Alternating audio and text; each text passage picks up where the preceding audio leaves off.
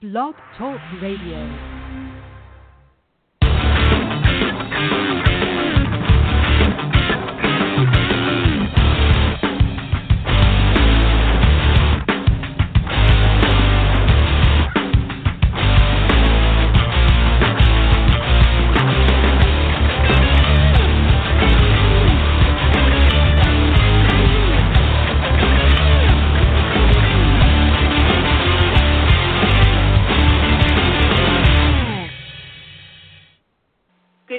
Welcome to the LA Steel Show. I'm Lila. And I'm Leo. And tonight, we've got plenty of news for you. It's our union show. Yeah. So we're going to talk about union issues. I just caught a little bit of the news, and Governor Malloy I thought he said that he's going to lay off more workers than he originally stated, which was really kind of scary. Yeah, if you may not be from Connecticut if you're listening to this, but Connecticut's got some serious problems. Financial issues in balancing our state budget. $1 billion out of whack or some sort, and so they're taking it off the back of state workers, which are of course union, and we. This isn't fair. Yeah. Today or tomorrow, they're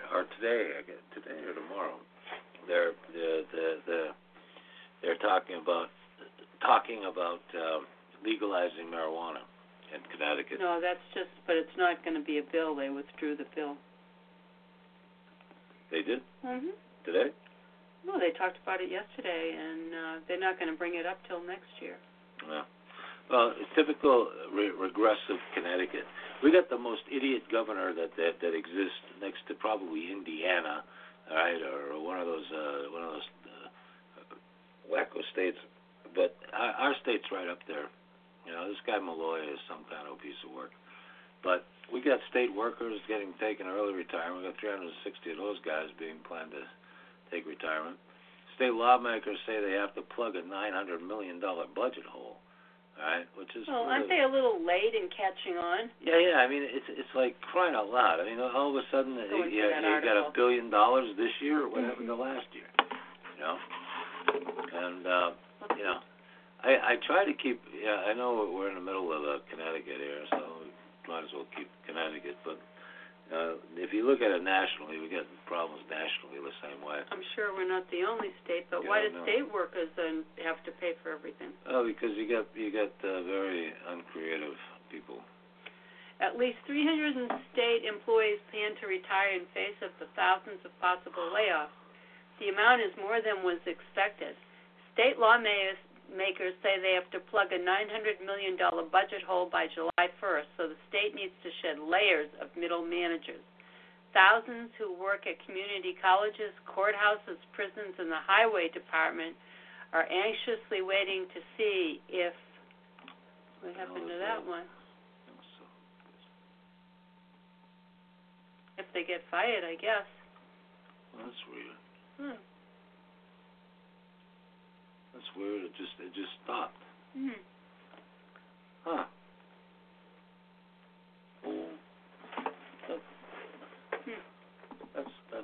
That doesn't make much sense.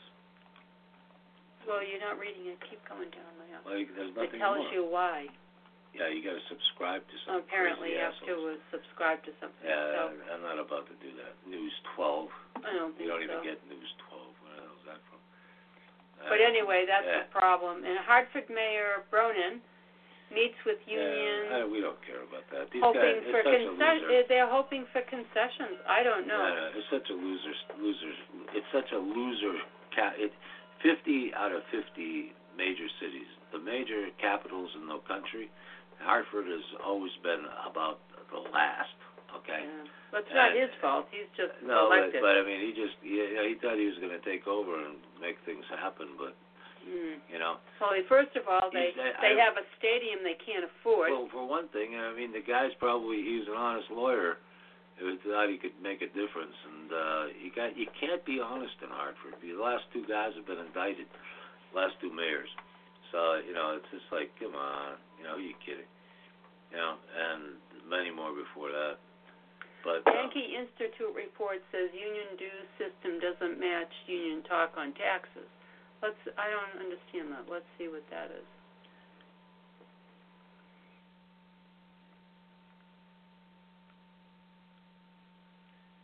One day, come up here.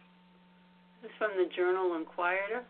A state employees union calls on lawmakers to expand taxes on those with higher incomes. A policy brief from a state-focused think tank is criticizing unions for not using the same philosophy with their own dues structure. The Yankee Institute, in a policy brief released last week, called the flat rate or flat fee structure that many unions use for membership dues hypocrisy.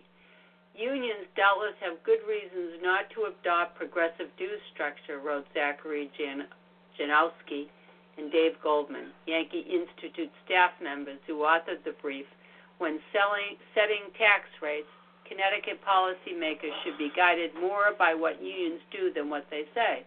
The report suggests that unions use regressive systems because lower-paid members see more of a benefit for their contributions, and that better compensated employees would be less inclined to join unions if fee structures were based on income. Still, the Yankee Institute compared the dues system to regressive flat tax system as opposed to the income tax structure that levies higher rates as individuals' income increases. The regressive nature of union dues mean part-time employees who are members see higher percentage of their earnings lost to the fees. The report also criticizes the American Federation of Teachers for excessive rate increases in 2005, citing media reports that indicate rates for 3 collective bargaining units have gone up between 30% and 50%. The Institute said the increased dues have allowed for unions to seek an increase in revenue despite a nationwide drop in membership.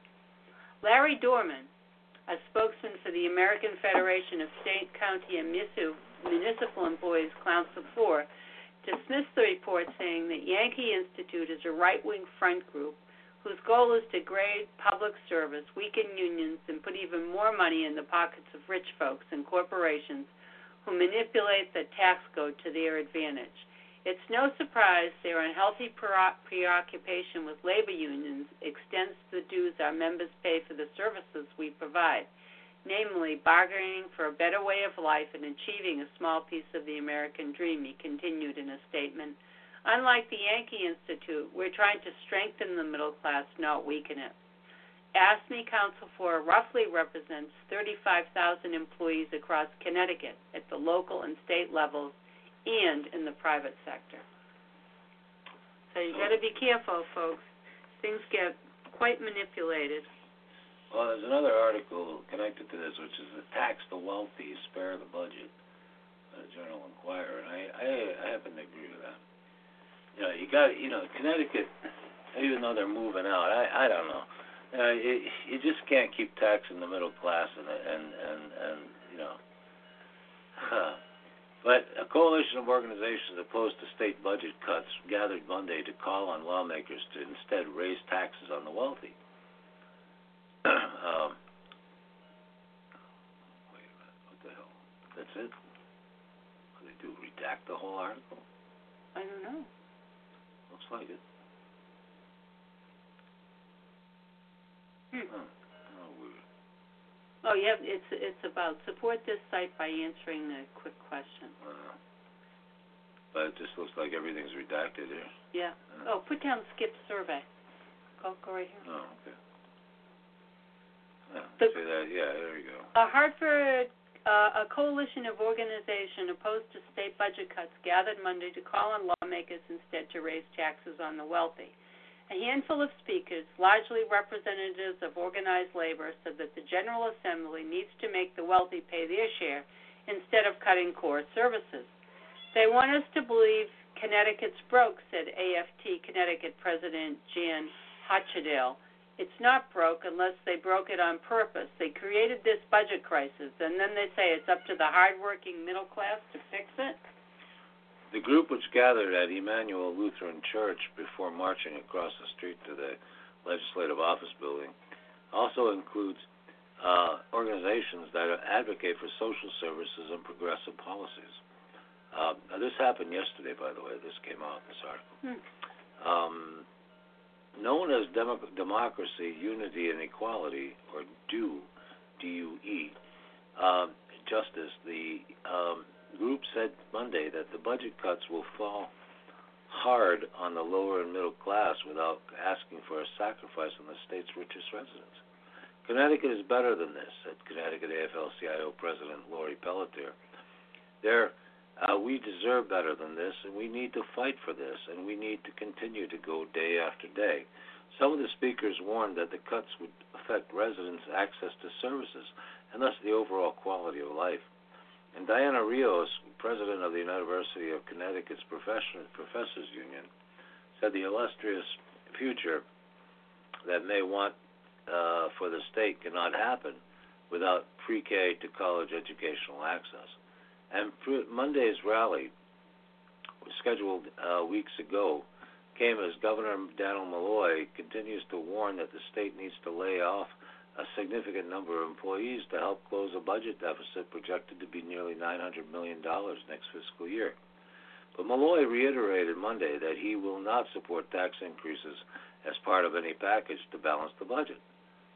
The time has come that I think we need to balance the budget, not spend more money than we have, and look at long-term and short-term obligations in a different way, he said. And along with layoffs, Malloy in February proposed a 5.75% across-the-board cut as part of his plan to cut $570 million from next year's budget. I don't understand any of this. But some of the speakers at Monday's rally addressed issues beyond the state budget. Gus Marks Hamilton, who studied social work at the University of Connecticut, said the state needs to look for ways to downsize its prison population. And Marks Hamilton said mass incarceration disproportionately affects minorities in a state that is 80% white and is a problem that intersects with so many social justice issues. He said changes include raising the age of the juvenile justice system, which is currently for residents under 18, and prohibiting employers from asking applicants to disclose criminal histories prior to extending a job offer, an initiative known as Ban the Box. And these are Democratic proposals now before the legislature. Yeah, they could do a few things to help the people that live here. Yeah. You would think they would, but that doesn't necessarily happen. Let's see. Workers ask, you missed that. Go back up. What? Is that the one we just read? Yeah. Yes, that was on the coalition. We read that one. Okay, go ahead. Really? Yes. Okay. State employees' wellness plan, increased use of preventive care. That's important. Oh, how about Bernie Sanders wins Wisconsin? That's everywhere, so we know what happened there. Yeah. But Wisconsin vote increases chance of contested Republican convention. That's true. And unions have no good options. But let's see what that is. What do they mean by that? Cutbacks or something. This is from the Connecticut News Junkie. Well, state employee unions, it's been a good run. You've managed to swerve and survive and protect your own, even through the disaster of 2011. But that's ending now. I don't envy you. Here's the grim situation. Connecticut's economy is stagnant. Wealth is actually flowing out of the state. Population growth is either flat or declining. Our government has been rocked by what feels like a permanent fiscal crisis. It's gotten so bad that Democrats who are in charge of the legislature have, with straight faces, proposed taxing the endowment of Yale University. This is unprecedented and an insult to one of Connecticut's remaining cultural, educational, and economic gems. Yale is New Haven's largest employer, and while their endowment could be better used to enrich the surrounding community more than it is, forcing them to hand some of it over would be foolish. Thankfully, the governor nixed the idea. But it shows how desperate Democrats in the legislature have become. But their endowment is $25 billion. That's billion with a B. All right, dollars. That's what's incredible about that. But what he's saying is, what good is it if they leave? And that'll leave masses of people unemployed. But, the state employee unions will not be so lucky. Layoffs are looming. Pink slips could be hitting desks and mailboxes in the next few weeks, according to Daniel Malloy, who seems to have no intentions of changing course. Layoffs will happen. The only question now is how many will lose their jobs. It is possible that slashing benefits can help, but so far unions have said they won't do it. Quite a few union members are outraged that the state would give them the boot or cut benefits before squeezing the rich for more taxes. The public safety unions, which include prison guards, rallied at the Capitol on Tuesday to protest the cuts, but Governor Malloy has stated that he can't find any lawmakers willing to support tax hikes, and the state government must shrink. So what can that state employee unions do? The options are very limited now. They could try to negotiate, but they'd be giving away one of the few things they could hold on to until 2022, benefits and pensions, instead of losing them like they will almost certainly have to stomach losing jobs and members. As for the layoffs themselves, nobody is happy with the idea, but no one has a better solution. It is easy to say that we don't have a spending problem, we have a revenue problem. It's also wrong. If the problem was revenue, raising taxes should have done much more to fix it than it actually did. The trouble here is that our revenue problem is very stubborn, and no amount of tax hikes will fix it if we can't turn our economy around. That leaves us with cutting spending. The bad news is that this situation won't be fixed without quite a lot of suffering on the part of state employees in the middle class, to which most of them belong. The governor has already proposed a large number of layoffs, meaning there's a strong likelihood of courts and DMV offices closing. Unions could absolutely make the argument that cutting staff and throwing people out of work will actively hurt the state's economy, and that is something that is guaranteed to happen. The immediate effects of someone being out of work are one thing, but there are ripple effects like the spread through the economy as people can afford fewer goods and services. It's also true that the government will function less well post-layoffs. Many agencies are understaffed already. It's hard to imagine that DCF or the DMV will function better with even fewer employees. Why shouldn't unions come to the table and offer up benefit cuts to have some of those jobs then? Certainly the unions are feeling plenty of pressure to do just that. In a country where labor is constantly under threat, in only 5 years after the unions already made huge concessions to prevent layoffs, that idea just seems impossible to stomach. Why do they always have to be on the backs of public unions? Well, state employee unions then are in a bad place. Whatever they choose, it'll be the wrong choice. Their members will be furious. The public will be just as dismissive as other. The labor movement will be weakened, and their legislative support will erode even further. In that situation, the least awful move may be to fight the cuts wholesale, even knowing they'll fail. Maybe it's better to go about fighting for what you believe in than the slow death of endless concessions and layoffs. Whatever they decide, there remains one question no one wants to answer hovering over the whole thing. If this doesn't fix our fiscal crisis, what do we do then? Yeah. It won't fix the crisis because people keep moving and things keep losing and they don't have any. They have nothing coming in to replace the jobs that are lost. No, they were going to possibly legalize marijuana, and that would be a big boom. And why don't they put in a state bank? And put in the state bank, get rid of the debt, by doing that. But they're too stupid. They're too dumb to have sticks that really work. Yeah, they won't look at new ideas. They just keep trying to replay the old It's like retreading an old tire. Eventually the tire wears out. Wore out. You got to replace it. And that's what we have. You got to replace it with some new ideas. You're absolutely right. No, it's just state bank is the way to go. That's one thing. I believe that. I don't know whether they do an insurance cooperative, but they certainly should. There's a lot of stuff they don't do. They don't think They don't think out of the box at all. No. I mean, they just think about, they don't care. Well, They're paid that off. group of people down in Hartford is a do-nothing group. Yeah, whatever group pays off, whoever gets paid off is what happens, Well, I suggested to our local representative 5 years ago that and I've written her several times on this in articles on state banking. Her answer was, the banks would never accept it. Well, it's about time you did something instead of just complain that nobody will accept it. Okay, let's go. Yeah. Well, anyway, after pre-sale, I'll be. Hang on 1 second here. Hang on.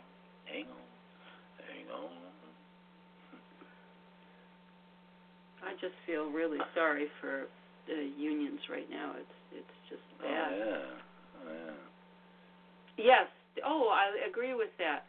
Should children be taught how to grow food as part of their schooling? Absolutely. That's something that I want to do. Yeah, here's a stamp out Oreo ad that came up. Oreo, America's cookie, they say. Well, they are moving to Mexico and leaving 600 American families in unemployment lines and food stamp lines just because some corporate slug can squeeze another dime of profit out of this package. No more for me. I will just say no to Oreo. I agree with that. They move, don't buy. Yeah, no Oreos for me. And a study finds Monsanto glyphosate in 100% of California wines tested, even the organic ones. Oh, my God. It's terrible news for those who drink wine and who purchase organics, meaning glyphosate, Monsanto's killer, all right, is in organic wines. I can't believe that. What a horrible corporation that is. Why don't they move away?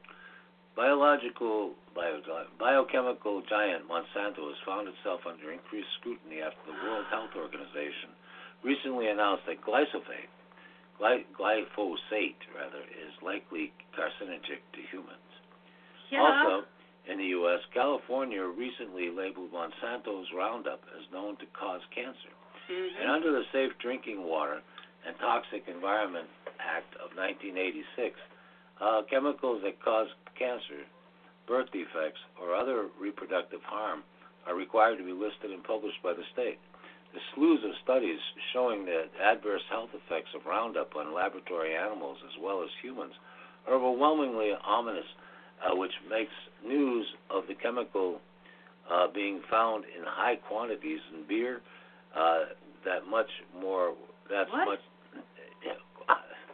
the chemical being found in high quantities in beer that much more worrisome.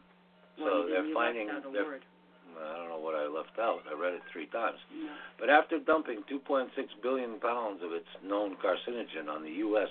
for the last 2 decades, 2.6 billion pounds of this crap has been dumped.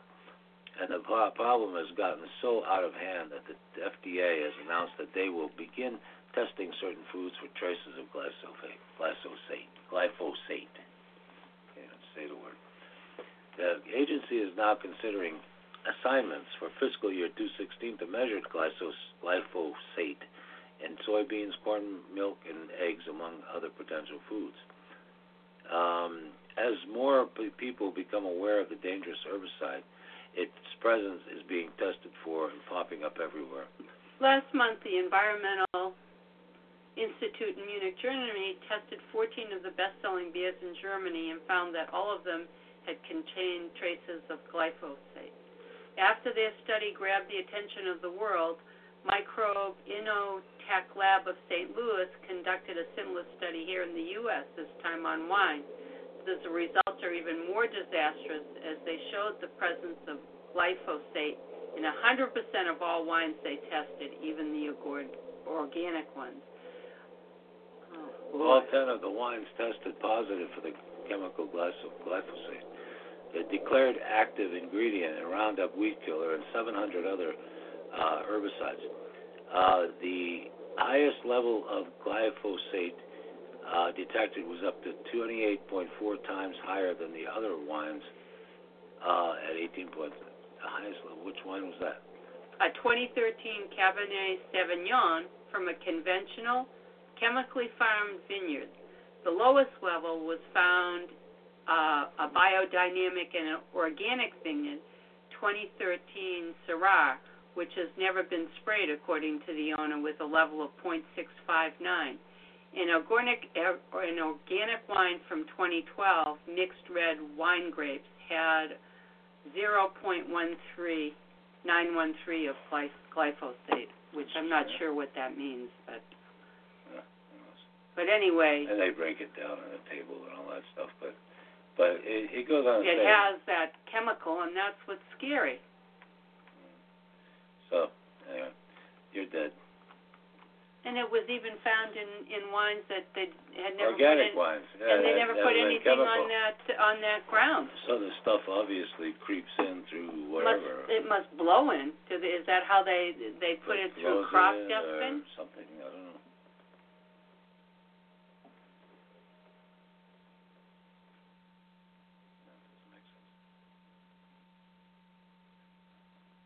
Kind of scary. 100% of beer tested had at least 5 times the amount of glyphosate allowed by law. Oh, no. Oh, my God, that's terrible. Why don't you just go down to the fact sheet and it'll tell you more about it. Let's see it. It was the next article. Okay. I think it suffices to say it has glyphosate in it. Let's go down to everything does. Yeah, everything does. Bing, bing, bing, bing. You just missed the fact sheet. Glyphosate, general fact sheet. So let's see what it does. What is glyphosate? Go down to that. What are the products that contain glyphosate? How does glyphosate work? How might I be exposed to glyphosate? Yeah. Glyphosate is an herbicide. It is applied to the leaves of plants, so they probably crop dust it, to kill both broadleaf plants and grasses. The sodium salt form of glyphosate is used to regulate the plant growth and ripen fruit. Glyphosate was first registered for use in the U.S. in 1974, one of the most widely used herbicides in the United States. People apply it in agriculture and forestry and lawns and gardens and for weeds in industrial areas. Some products contain glyphosate control aquatic plants. What are some products that contain glyphosate? Glyphosate comes in many forms, including an acid and several salts. I'm going to ask you to go to this article because it's pretty long and involved and intense. But it does explain exactly what it is, and from that angle, it's very interesting. Yeah, but still, you know. It causes a lot of problems. Now, this is more. I know it's not nuclear. We're not talking union here, but it's incredibly important, and because for anybody living in New York and Connecticut. Oh, is he talking about Indian Point? Indian Point. Ooh, Bernie Sanders wants it to shut it down. I think so. He wants to close it, but he's the only guy talking about it. All right, I got to hand it to him for that, because it's only about 50 miles away from here. And it could go any day. It's closer to us than the ones in Connecticut, actually. Yeah, and they're saying it's like a Chernobyl waiting to happen. All right. The continued operation of the decaying 40-year-old Indian Point nuclear power plant.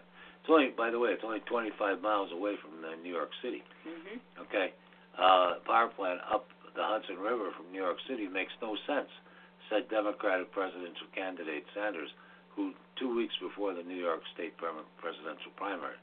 The two 1970-era Indian Point nuclear reactors, situated about 25 miles north of New York City and within 50 miles of 20 million residents, have come under increased scrutiny of late, as the facility has experienced 9 occurrences of technical problems in the past year or so. 4 of them were serious enough to shut the plant down. Okay, the tritium water leak in recent months sparked new concerns over the plant, which leading politicians like New York Governor Andrew Cuomo and now U.S. Senator Bernie Sanders have said should be closed. He says, I quote, he said, "I am very concerned that Indian Point power reactor is more than ever before a catastrophe waiting to happen, Sanders said. And in my view, we cannot idle by and hope that the unthinkable will never happen. We must take action to shut this plant down in a safe and responsible way. It makes no sense to me to continue to operate a decaying nuclear reactor within 25 miles of New York City, where nearly 10 million people live.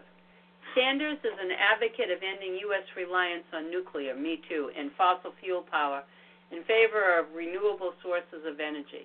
Nuclear power supplies about 20% of U.S. electrical generation, according to the Nuclear Energy Institute. Even in a perfect world where energy companies didn't make mistakes, nuclear power is and has always been a dangerous idea because there is no good way to store nuclear waste. Yes, Sanders said, that is why the United States must lead the world in transforming our energy system away from nuclear power and fossil fuels.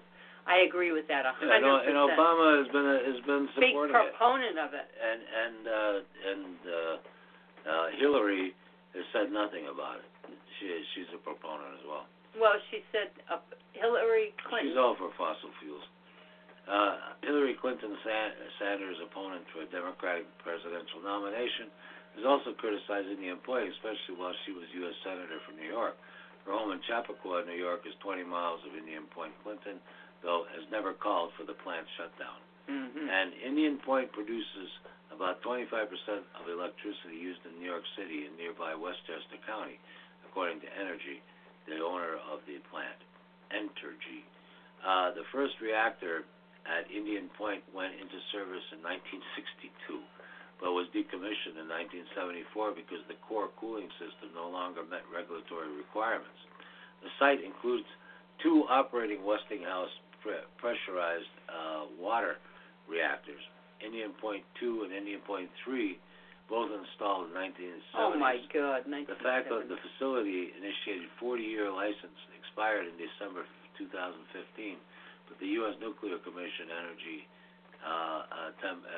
issued a temporary extension pending final approval. And in February, crews preparing for one of Indian Point's reactors for refueling accidentally spilled some of the water containing the radioactive hydrogen isotope tritium, causing a massive radiation spike in groundwater monitoring wells. Governor Cuomo said the unacceptable groundwater leak at 3 monitoring wells involves alarming levels of radioactivity, triggering a state investigation. One of the 3 wells in question, according to Cuomo, had radioactivity increasing nearly 65,000%.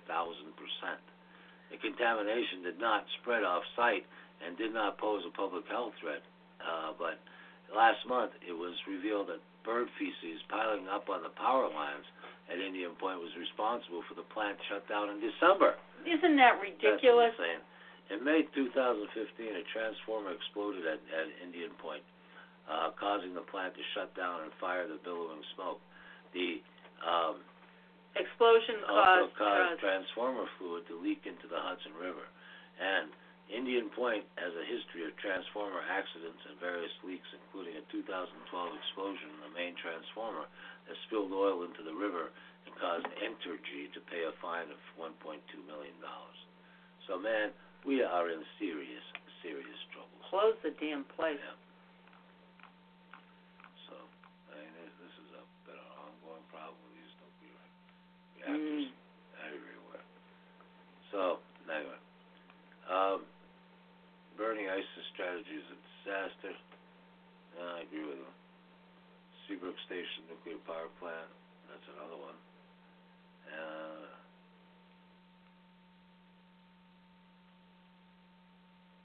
Let's dispel once and for all with this fiction that Sanders doesn't know how to break up. I think the banks, yeah. But this is something that has been coming, that has come out recently, that he doesn't know what he's talking about. But well, that's probably propaganda put out by the banks. Well, They're terrified. It is. Sure it is. They're scared to death, right? And plus Hillary people, you know, they don't want them to. She supports all the banks. Yeah. So let's dispel once and for all. Okay. So let's read that a little bit, because I think it's important that I think he's been banged ganged up a bit over this, and I don't think it's actual. Bernie Sanders gave some fairly normal answers on financial reform to the New York Daily News editorial board. Someone sent it to me, and as I read it, I thought, yes, these are answers I'd expect for how Sanders approaches financial reform. You wouldn't know that from the coverage of it, which has argued that the answers were an embarrassing failure. Caitlin Cruz at TPN argues that Sanders struggles to explain how he would break up the banks, and that's relatively kind. Chris Silza says it was pretty close to disaster. David Graham says the answers on his core financial focus is tentative, unprepared, or unaware. And Tina Nguyen at Vanity Fair writes that Sanders admits he isn't sure how to break up the big banks. Okay, That is not correct. Well, I agree, because if you look at who's writing for what, all right, I don't know what TPM is, but it's useless. And, you're looking at all of these major magazines they're talking about, all right, are all Hillary lovers. They're all Hillary Sanders and bank supporters. has a clear path on how he wants to break up the banks, which he described. Breaking up the banks doesn't require or even benefit from describing the specifics of how the banks would end up, neither for his plans or the baby steps Dodd-Frank has already taken. Generally, I believe Sanders would benefit from taking the important points Clinton has made in expanding how to tackle the financial sector as a whole. But bad arguments are bad arguments, and the arguments against Sanders here are bad. Sanders has a two-part approach to breaking up the banks and knows who can do it. There are three ways we can break up banks. One, pass a law putting some sort of cap on the size of the balance sheet of financial companies, usually non-deposit liabilities. Caps such as Senator Brown's Safe Banking Act are generally proposed around 2 or 3% of GDP.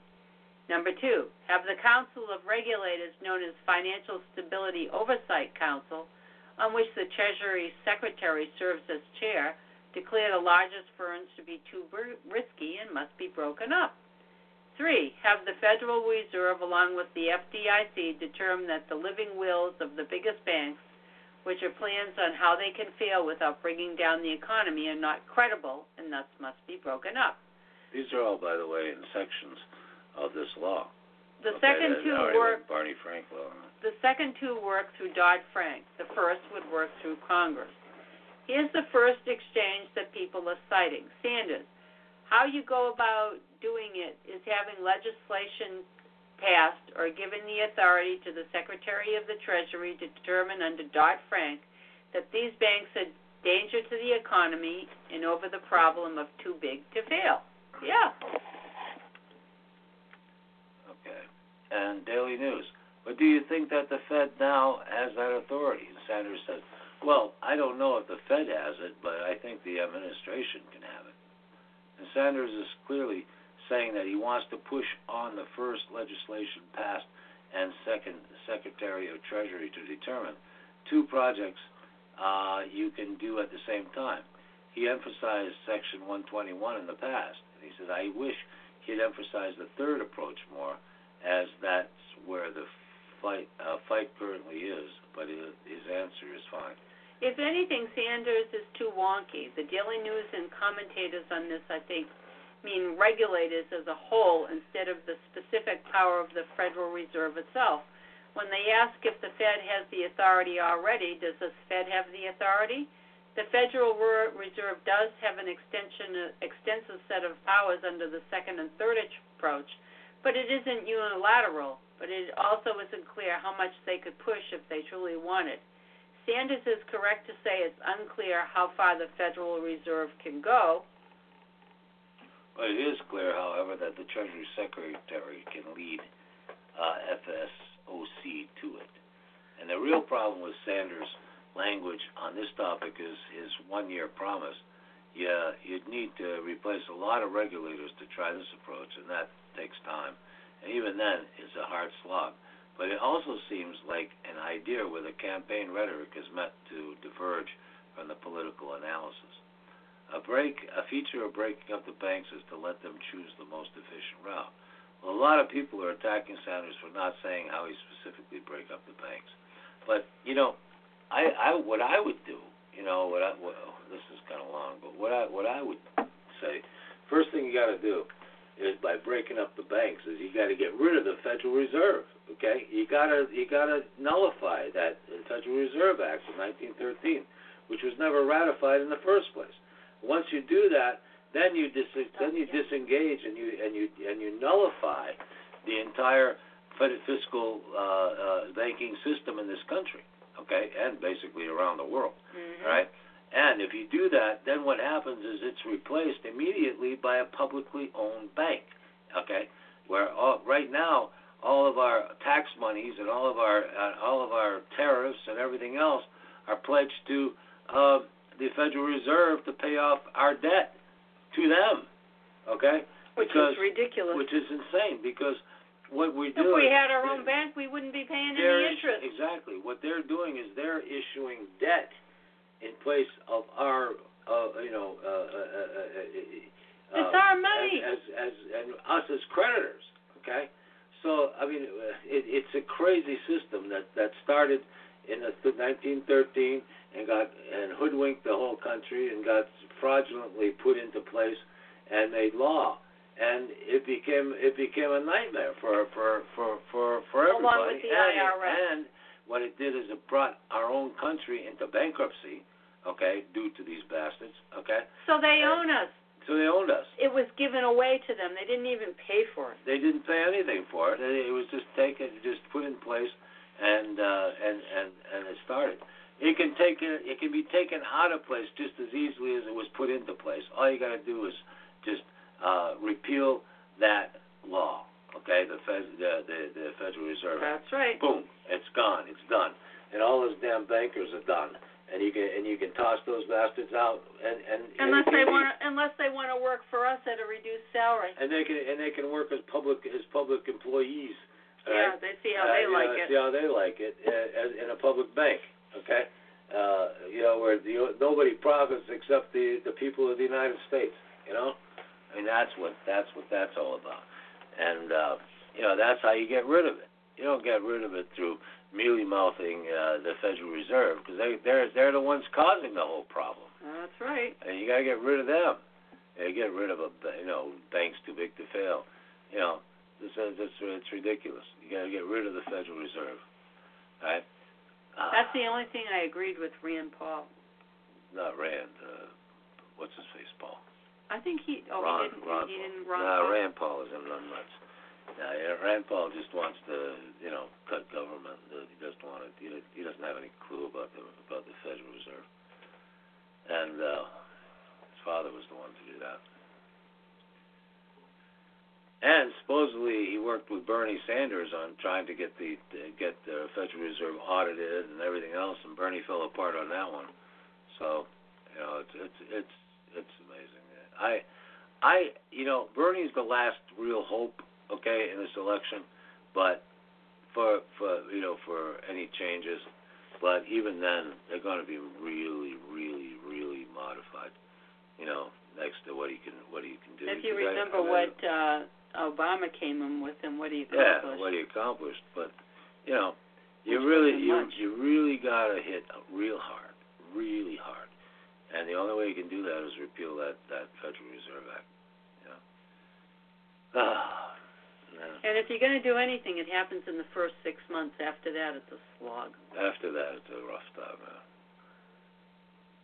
Well, let's see. The other day, a few days back, Connecticut public safety workers rallied against layoffs. We already read that.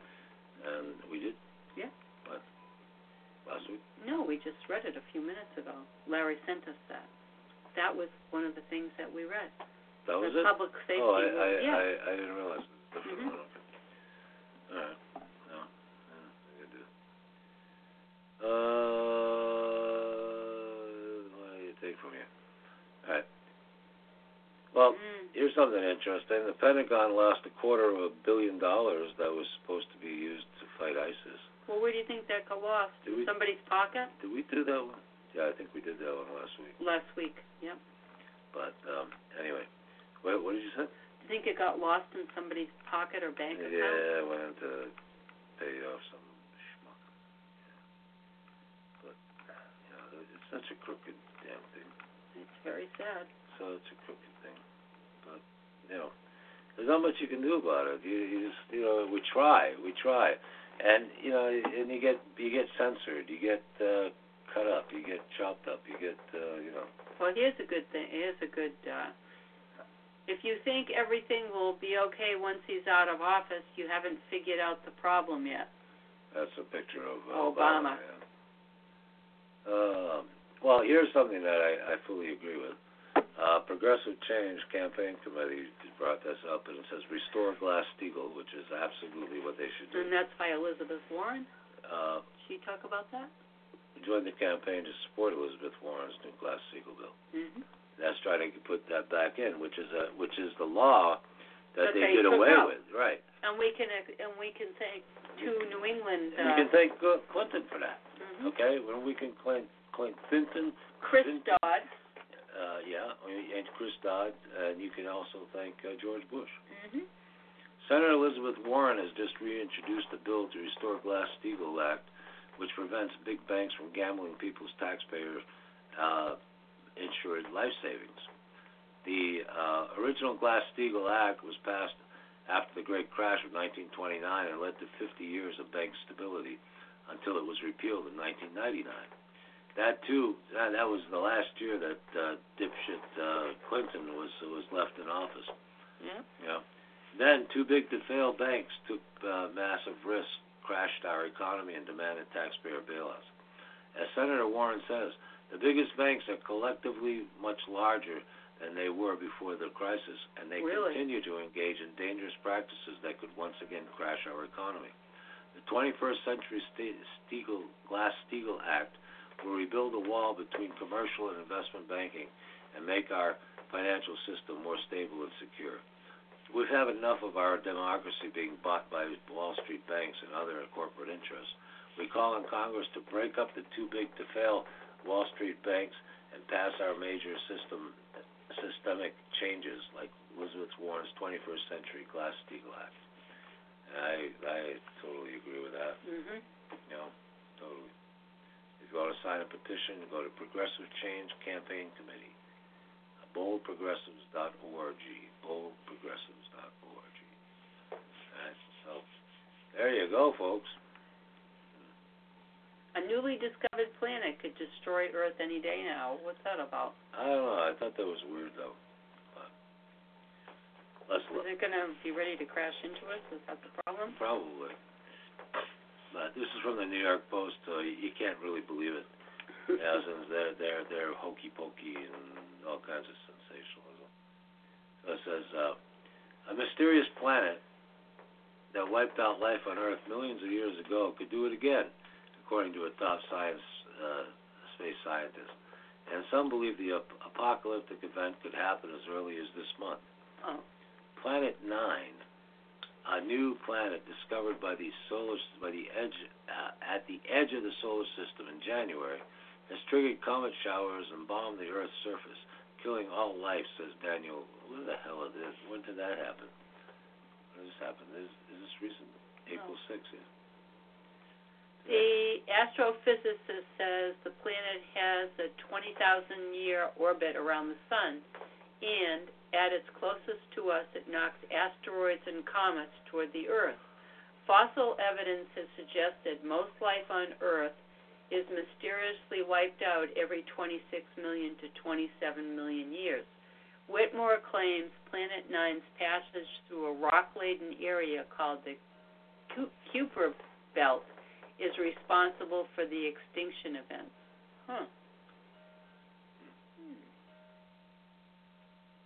Interesting. Yeah.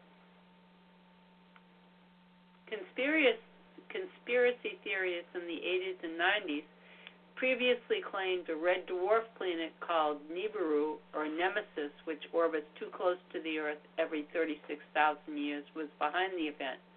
Now some are convinced there will be a collision or a near miss before the end of April. Nemesis, or Nibiru, was widely dismissed as a crackpot pseudoscience. until Planet 9 was identified in January by the California Institute of Technology. Well, that explains a lot, because Nibiru was supposed to come back, and I thought it was every 3,600 years, but they're saying every 36,000 years. I don't know about that. I have to question that, because I think it was 3,600 years that it comes close to Earth. And Nibiru was actually the planet of the Anunnaki. Okay, which claims that, see, as it gets closer to the Earth, we were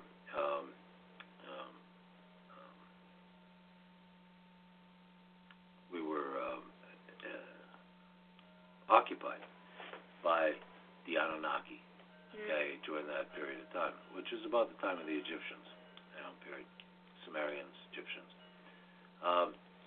Some conspiracy theorists, 80s and 90s, yeah. Some are convinced there will be a collision in the next mission in the end of April. So that's cool. But there's also a prophecy about Nibiru. And this isn't Nibiru. This is the 9th planet. Same one. Isn't that what they're talking about? No, it isn't. The 9th planet, Nibiru? No, this is a new planet discovered at the edge of the solar system in January. Oh, I see. So you're confused, Leo. Giving wrong information. When we look at the outer solar system, we realize that while most of the very distant objects, these objects beyond Neptune, beyond Pluto, most of these objects, they all go around the sun, and they're all sort of pointing off in all different directions. But the most distant objects all swing out in one direction in a very strange way that shouldn't happen. And we realized that the only way we could get them to all swing in one direction is if there is a massive planet, also very distant in the solar system, keeping them in place while they all go around the sun. And we started looking at this and thinking, this must be either a coincidence or it's caused by something else. It can't be caused by a planet, because that's crazy. There are no planets out there. I went from trying very hard to be skeptical that what we were talking about was true to suddenly thinking, oh, this actually might even be true. So the object itself likely is more massive than the Earth, probably a little bit less massive than Neptune. It sits right in between that terrestrial to giant icy planet range. Its orbit, unlike the orbits of the known planets, is not nearly circular and planar. Instead, it is exceptionally wide, 20 times bigger than the orbit of Neptune. The orbital period of the Earth is, of course, 1 year. Right? The orbital period of Jupiter, the big player in our solar system, is about 10 years. The orbital period of this putative 9th planet is 20,000 years. Wow. We have nothing like it in the solar system, so it's new for us. It is, however, the most common mass of planets that have been found around all of the other stars. People have always looked at all these other planets in this strange mass range and said, wow, I wonder what these are. I don't know what these are because we don't have anything like it in the solar system. Looks like maybe we do. There are many telescopes on the Earth that actually have a chance of being able to find it, and I think that many people will be inspired to use their telescopes. I'm really hoping that as we announce this, people start a worldwide search to go find this 9th planet. History shows us that it's a bad idea to consistently say we have now reached the end of the solar system and there's nothing beyond what we already know. And all those people who are mad that Pluto is no longer a planet can be thrilled to know that there's a real planet out there still to be found. Interesting. It is. It's very interesting. But, I'd like to know more about that. Yeah. Hey, gang, Alex here. You can check that out another time. Okay. I got my old chum Danny getting ready to set. Sorry, folks. The new Planet X is no threat to Earth. There is a hidden planet in our solar system that could wipe out the life on Earth. NASA's official cautious about Planet 9. Oh, well. Oh, Sweden is 80% atheist. Imagine an entire country without morals. Oh, wait. They have one of the lowest crime rates in the world. Guess religion isn't important. No kidding. 80% are atheists in Sweden. That's interesting. Is that interesting? Yeah, I find that odd. I don't understand how people can be atheists myself. Yeah. Now here's Ted Cruz. Now, this guy is the biggest bum that ever lived. And he's saying in Wednesday's radio interview, Cruz said he was inspired by Walker's stand against unions. All right, what a piece of work. This was sent to us by AFME. And Ted Cruz calls for national law to cripple unions. He said the Wisconsin law restricting unions is exactly what we need to do in Washington. What a piece of work. What a piece of work. This is Ted Cruz. He just won the Republican nomination in Washington, in Wisconsin. Republican presidential candidate Ted Cruz said during a radio interview Thursday that he supports national right-to-work legislation, a type of anti-labor law that Wisconsin passed last year in an effort to cripple the state's unions. The Texas senator, who is currently leading in the Wisconsin polls, said in an interview, he won last night, by the way, on WTMJ radio in Milwaukee, that such right-to-work laws are a fundamental right according to the Associated Press. Right-to-work laws are designed to severely weaken unions by forcing them to provide services without payment from workers. And Cruz said during the interview that supporting a right-to-work law will show that government sides with the working men and women of this country. He added that Wisconsin's law restricting unions is exactly what we need to do in Washington. What a piece of work. Wisconsin Governor Scott Walker, who endorsed Cruz, signed a right-to-work law last year despite staunch opposition from local activists and workers, and the law made Wisconsin the 25th state in the country with right-to-work legislation on the books. While Republicans argue the laws free workers from union dues and make businesses more competitive, studies have shown that all workers, regardless of whether or not they belong to a union, lose an average of $1,500 a year in wages as a result of these laws, and workers are less likely to receive benefits like health insurance or pensions.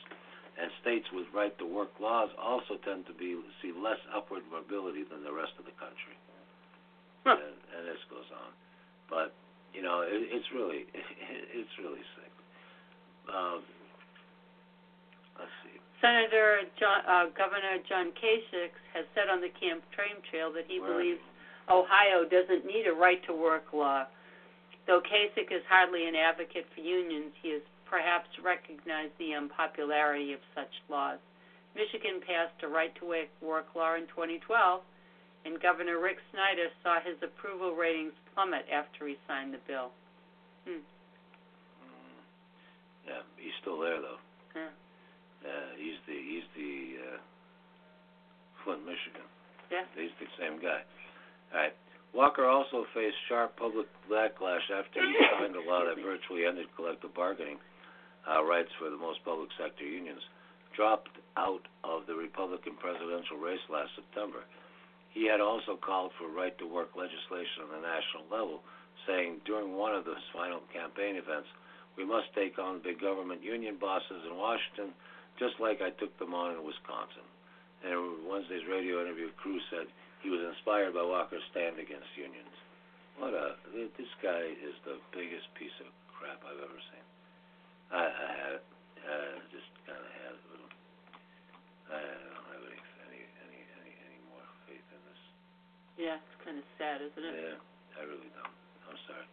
Well, anyway, we're at the end of our show, and I want to thank everybody who joined us. And we did mention an article by Larry Norman, and hopefully one day we'll be able to get him back on the air. He seems to be pretty elusive here with a lot of businesses. I think he's very busy because of all the layoffs, proposed layoffs for state workers, and he's in meetings till 10 o'clock at night. So when he has some free time, he'll be on to give his comments about what's happening in Connecticut. Yeah. And keep on fighting on, Larry, for our union members. It's important. Yeah. So anyway, we want to thank everybody who joined us, and I wish you the very best, and Talk to you very soon. Good night, folks.